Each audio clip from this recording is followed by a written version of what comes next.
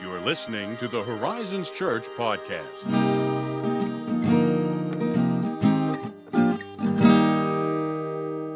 Hello and welcome back. We are continuing our best of series on the podcast while I'm on sabbatical. So without further ado, enjoy.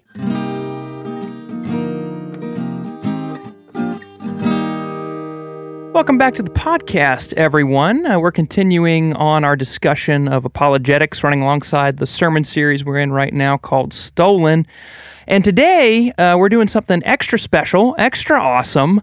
We have someone who is not part of our church network sitting in with us today. Actually, this guy's not a pastor even. Whoa, wild. He's not even a pastor, but he's brilliant. He's borderline genius, I would say. He's studying and preparing for law school, and he is deep into theology and apologetics. And we thought, it would be awesome to bring Justin Seibert onto the podcast to talk with us and have a little conversation about apologetics and the public sphere. So, Justin, thanks for being here with us today. Appreciate you having me. Yeah. So just for fun, real quick, before we get into our formal discussion, why don't you introduce yourself a little more and tell us about who you are, what you do, that kind of stuff. My name's Justin Seibert. I'm a West Virginia native. I was born in Reynoldsville, Clarksburg, West Virginia, and raised in Reynoldsville, West Virginia. Middle of nowhere, but like most of West Virginia. Right, sure. And what's there to say? I work for a Silicon Valley company, work remote. I'm a network and internet engineer. And I also run a consulting firm. And I decided when I was, before I'm 30, I might as well go to law school. So might as well. Right. So I've been doing very well in the engineering world. I just, it's not what I want to do anymore. So father of the three kids, and 2 girls and a boy, and Rachel is my wife, and I guess that kind of sums it up. I have no really good credentials to give you.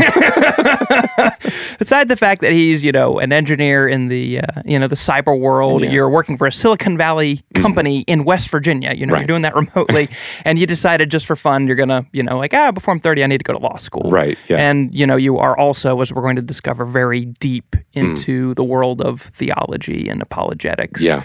That's kind of like a Renaissance man sort of a thing there, I tell you, I think our culture in general is having a mini Renaissance, if you will.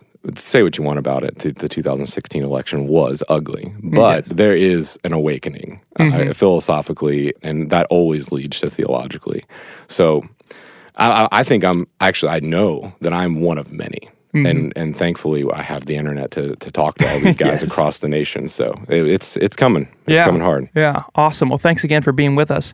Why don't you start us off here by just sharing with us your story of how you came to the reasonableness of Christianity? Because I think that's something that, in particular, not just today. I think it's always kind of been attacked ever since the days, in Rome when Christians are being accused of cannibalism and stuff like that. You're eating flesh and drinking blood, you cannibals, you weirdos.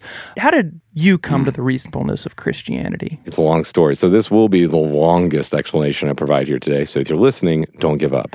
I'm not that long-winded. But, I was an atheist for a long time. So I was raised in Christianity like most people in nominal America. And, Christianity was portrayed to me as, either you believe or you don't. And that's it. No one really taught me, why did I believe what I believe? Yeah. And why do you want me to believe that? It was kind of an approach of just assume that it's right? Yeah. So you're raised in a Pentecostal-esque environment growing up. And by the time I was 12, I was an atheist. Wow. That's a young age to be determined that kind of worldview. Functional atheist, not dogmatic at that point. Right. But I assumed that Christianity was probably mostly wrong just because I thought it was ridiculous. I'm like, wow, you guys are completely irrational. But when I was 19, I was in Afghanistan. I was in the Marine Corps for 5 years, and I was an infantryman. Yeah. And that by trade, how do you say that politely? I killed people. Yeah. I was at war. Obviously, I wasn't a hitman by no means. He's not just assassinating people for fun. This is part of the Marine Corps. It was war. It is what it is. But somewhere along the way, and by this point, 19, dogmatic atheist. I got really mad. And I was like, this is wrong. All this happening, all these people dying, this is not right. This is not justice. And, within the atheistic worldview, there's some issues when you say that statement. So at this point, I was an atheist that was, one, I knew God did not exist, and two, I was very angry at him. So I appealed to an ultimate sense of morality, a natural moral law, if you will. Yep. Long story short, it's called the moral argument for God, for those who want to Google this later. I was like, well, there's a moral law. There must be a moral lawgiver, right, who's a judge and who is the epitome and essence of justice. So I guess that's what brought me to, like, deity. Right. Far cry from Christianity. Yeah, so you're not believing in Jesus as God yet. No. You're not taking those claims seriously. But you realize there's a God, someone who creates these laws. There has to be. Yeah. There's no other feasible explanation. So, essentially at that point, I wanted to find out which religion is true. Because, just like I said, I just found out through basic logic. This is like not non-contradiction, causal thinking, right? Right. Well, there's God. And there are moral absolutes, which means there are absolutes. There's objectivity.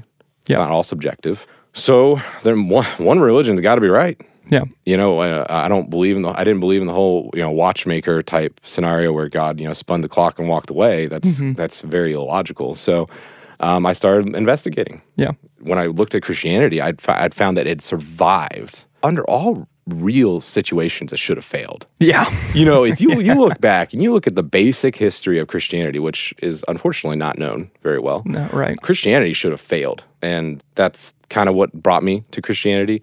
I was like, okay, well, now I'm going to look into it now. I'm going to check out the theological truths. Let me see if it contradicts itself. At this point, I was pretty involved in political theory and philosophy, and I knew how to at least semi-objectively evaluate a system. Right. And that's what I do for a living and did for a living at that point. So let me see if this system has any flaws in logic. To be honest with you, man, it didn't. Wow. when it came down to it, that's what I found out was, I worked through men that were much better than me. Theologians such as James White, R.C. Sproul, Douglas Wilson, Jeff Durbin, Matt Chandler. Right.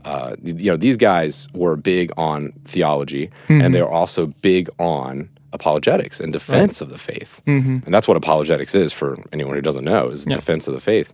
So it came down to looking at history, looking at the consistency. Consistency leads to accuracy, right? Yeah. It was true. And I was delightfully and fearfully surprised. Yeah, that has a way of kind of shattering your... literally, just crushing me. Yeah. One, I was delighted because I'm like, whoa, I can know things. It's not just subjective. Two, there's a God, and I know more about him, and there are serious implications of Christianity. I might get smited or smote, however you say that. So that's how I came to the reasonableness. I had been taught by the world and by the very many atheist forums that I had frequented. Reddit, of course. Yes, Reddit, a true classic forum of intellectual honesty. I had been conditioned to believe all these false assumptions about Christianity and how it was false, and I stacked all those false assumptions into one great big assumption sandwich, and I'm like, yep, this is truth. And it's just really a lot of the falsehoods. Christianity is false because of this. They're mostly just ridiculous. Right. I mean, it's crazy, and I believed them. Yeah. I still smack myself in the head. I'm like, man, you're stupid. You're stupid, Justin. You got duped. You got, son.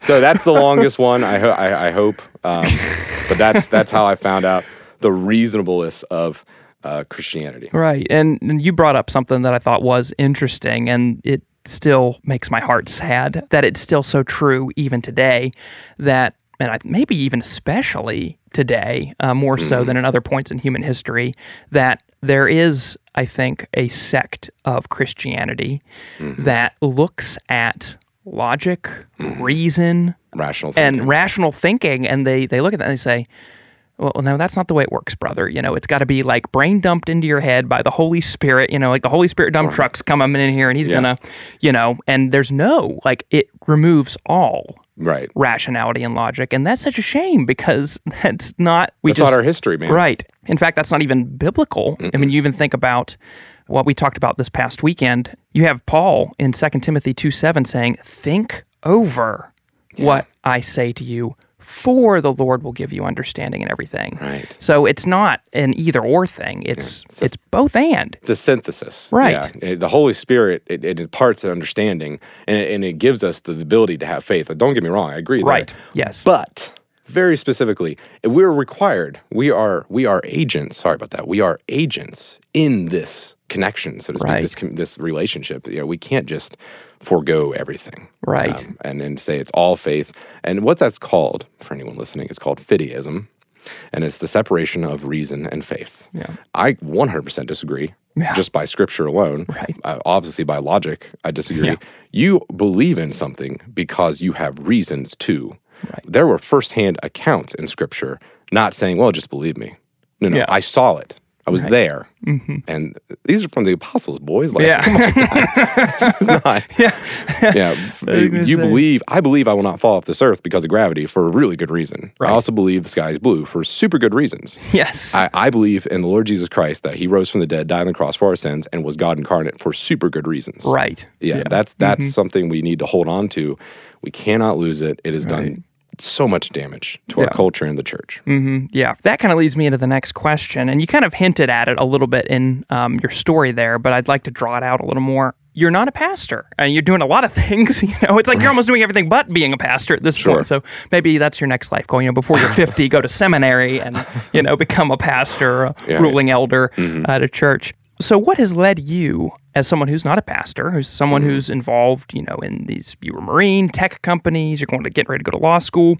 What has led you into such a love and care for theology in general and apologetics in particular? Right. Well, now that you have my rather long, I tried to keep it short, really good story it's out all of the good. way. It's all good. I essentially mimicked those that I studied under, right? So the men that I mentioned before had an astounding understanding of God and theology, and, I lived vicariously through them. Right. They had dedicated life to theology. Thankfully, I don't have to do that because they sell books and audiobooks and lectures, and we have YouTube people. Yeah. Yeah, I learned how to, plumb a sink through YouTube. You can do that. You can learn a little bit of theology.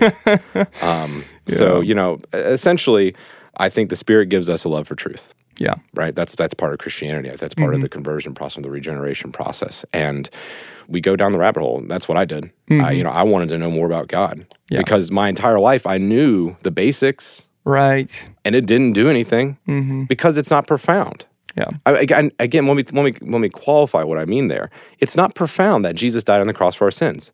You know what's really profound? Why? Yeah. It's profound. How?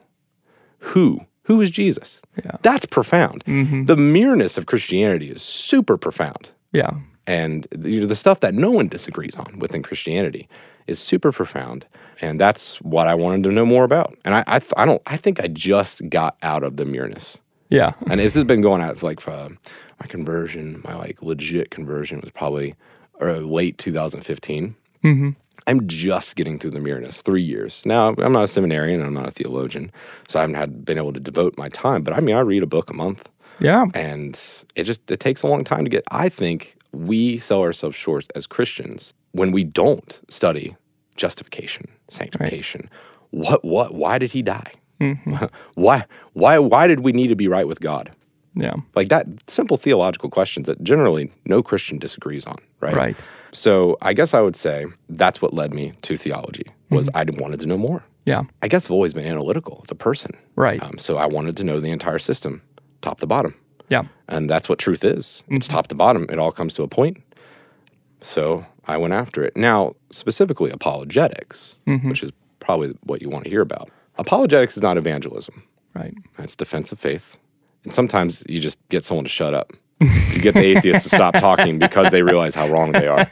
And that you're not going to convert that guy 9 times out of 10. They're going to walk away like, ow, someone just picked up Christianity, smacked me like a bat, with with a bat, rather. And Christianity is that concrete, is that real? It isn't just some subjective ideal in our brains. It is that real. Right. You can pick it up like a baseball bat and smack someone with it lovingly. I use the laws of reason to remind Yeah. you that I love you. Yeah. Here's why you're wrong. Yeah. So that second part, here's why you're wrong, is apologetics, is defense. If you're involved in any way of living your faith out as a Christian, you're going to run into people who think you're wrong. Right. Because Christianity has some serious claims it makes. Like It does. exclusivity. I mean, it's insulting. It makes people angry. How dare you tell me that you're the only way to God? Sorry, champ. I didn't say it. People have been saying it for thousands of Right, years. yeah. Right. So you're going to necessarily run into the point where you have to defend. And if someone had done that to me when I was growing up, if someone had sat me down and I said, well, I don't think God's real, when I was like 13 and crushed me, Yeah. which was really a part of my conversion process. I essentially debated someone, he's now my best friend, I go to church with him every Sunday, on Christianity, and I lost. Bad. It was embarrassing. He gave me a beer and a cigar, and he said, just relax, just take it all in. Yeah. It's just existential doom. Yeah, you're like, everything about my world is falling off its axis. Everything I knew was a lie. I remember going home crying that night because it wasn't emotional at all. It was emotional. It wasn't like, oh God has saved me. I'm like, oh no, I'm so wrong. My pride, everything about me has been destroyed. Right. I don't even know who I am anymore. But apologetics is just necessary. We are called in Scripture, 1 Peter 3:15, to defend the faith. Yeah. Give good reason for why you believe. Yeah. And when you bring Christianity into every sector of your life, Yeah. you're going to have to defend it. Yeah. So I think that's what brought me to apologetics, and you probably firsthand witnessed me argue with atheists on social media, especially. Yeah. And it's not about necessarily an intellectual. Hold on, I think I have a quote here I want to read to you guys. Yeah, R.C. Sproul. R.C. Sproul, quoting the first epistle of Peter, writes, "The defense of faith is not a luxury or intellectual vanity. It is a task appointed by God that you should be able to give a reason for the hope that is in you as you bear witness before the world." It's a commandment. Mm-hmm. Take it as such. Yeah. He's serious. Yeah. Yes. Yeah. And I think part of the struggle, for most, how do you phrase this without Nominal Christians. Yeah, I mean, like, or and he said, religiously lost, yeah. because that's actually not who I have in mind. But most nominal Christians, they, I think, have a hard time connecting the dots between, here are these we think are abstract ideas that, like, how does that relate to my life? How does that relate to life right now? How does that relate to, my atheist friend's life? And, I did think it was very interesting. You brought up, 9 times out of 10, they're not probably going to be converted in those arguments unless they're reasonable like you, and they're going to be, like, if they'll actually go into look at the logic there. But so I guess, if you're thinking through this, what would you say to someone who came to you and they're listening to this podcast, right? And they see you on, they see you down the street, or, you're on Facebook, and they're like, Justin, I like what you're saying there. I just have a hard time seeing how that relates to my real life right now. What might you say to them? Well, I would tell them they're wrong to start with. But let me qualify. Theology and apologetics require work, and yes, they are abstract to a degree. We think they are, at least, right? But they apply. Yeah. If Christianity is true, right? There's certain implications. We as Christians don't simply believe and stop there. We apply the truth into our daily life. That's the call of Christianity. That's what Scripture calls us to do. Philippians 4:9, whatever you have learned and received or heard from me or seen in me, do.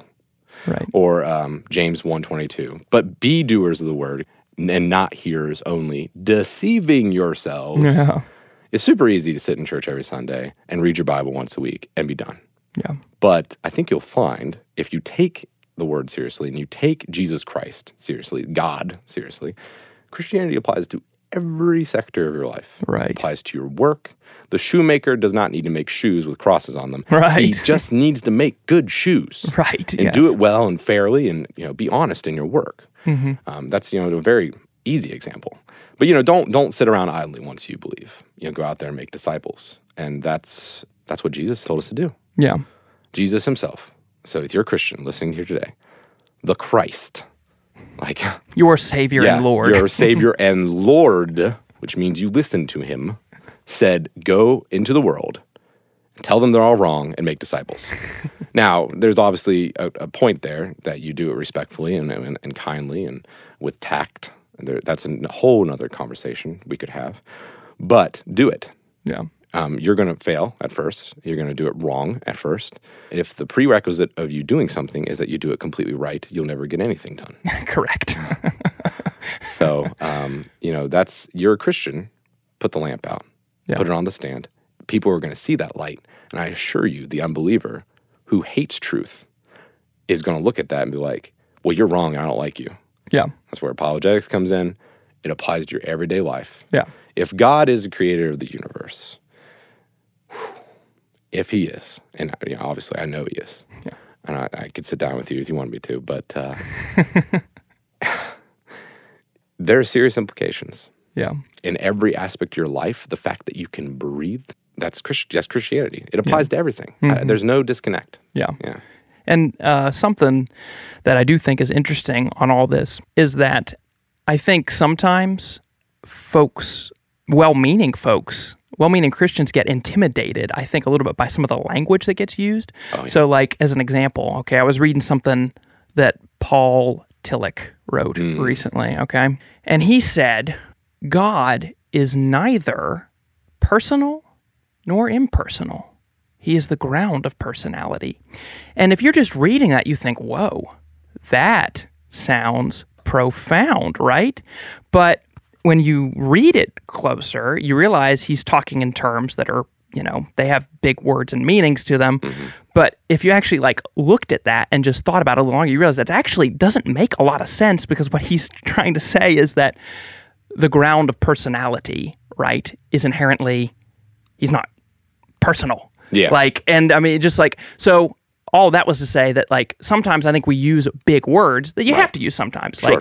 You have to, in philosophical apologetic discussion, eventually you're going to have to bring up the law of non-contradiction. Yep. You have to talk in those terms. Mm-hmm. But if you, like you said, YouTube's a great tool. Oh, yeah. Books, this is the stuff that we think is super heady and complicated. Mm-hmm. If you find the right teacher, they'll bring it down to terms that say, yes, you're going to have to use the law of non-contradiction, and you're going to have to use that term. Mm-hmm. But here's what that means. Yeah, it's not a big deal. Yeah, I'm a father, or I'm going to be a father, and I'm a son at the same time, but not in the same sense. I can't be the father of my father. Okay, that's the law of non-contradiction. You nailed it. Boom. A is not non-A. Right. Yeah. In the same time, the same sense. Right. Right. Now that sounds complicated, but super chill. Yeah. So I rambled there a little, but I think all that was to say is that some of these terms I think that we use are actually not as intimidating as we want to think. I think you're right. I mean, well-meaning Christians are intimidated by theology. They're intimidated by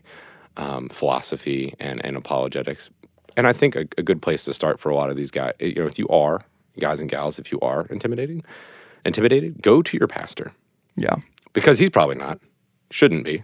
Go to your pastor and talk to him and be like, where do I start? Yeah. Give me a book that isn't going to kill me when I read it. And I can do a chapter a night. Something real low key. Mm-hmm. That's what I would recommend for stuff like that. It would be my greatest pleasure in the world if you stopped by the church and asked something like that. We love that. Yeah.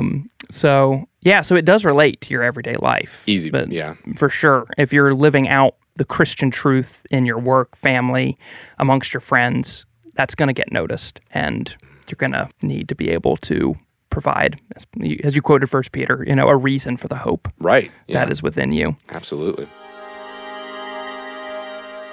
Hey friends, the conversation is not over. We just had so much great information, and our conversation with Justin was so awesome that we didn't want to cut it off, and we didn't want to cut it short.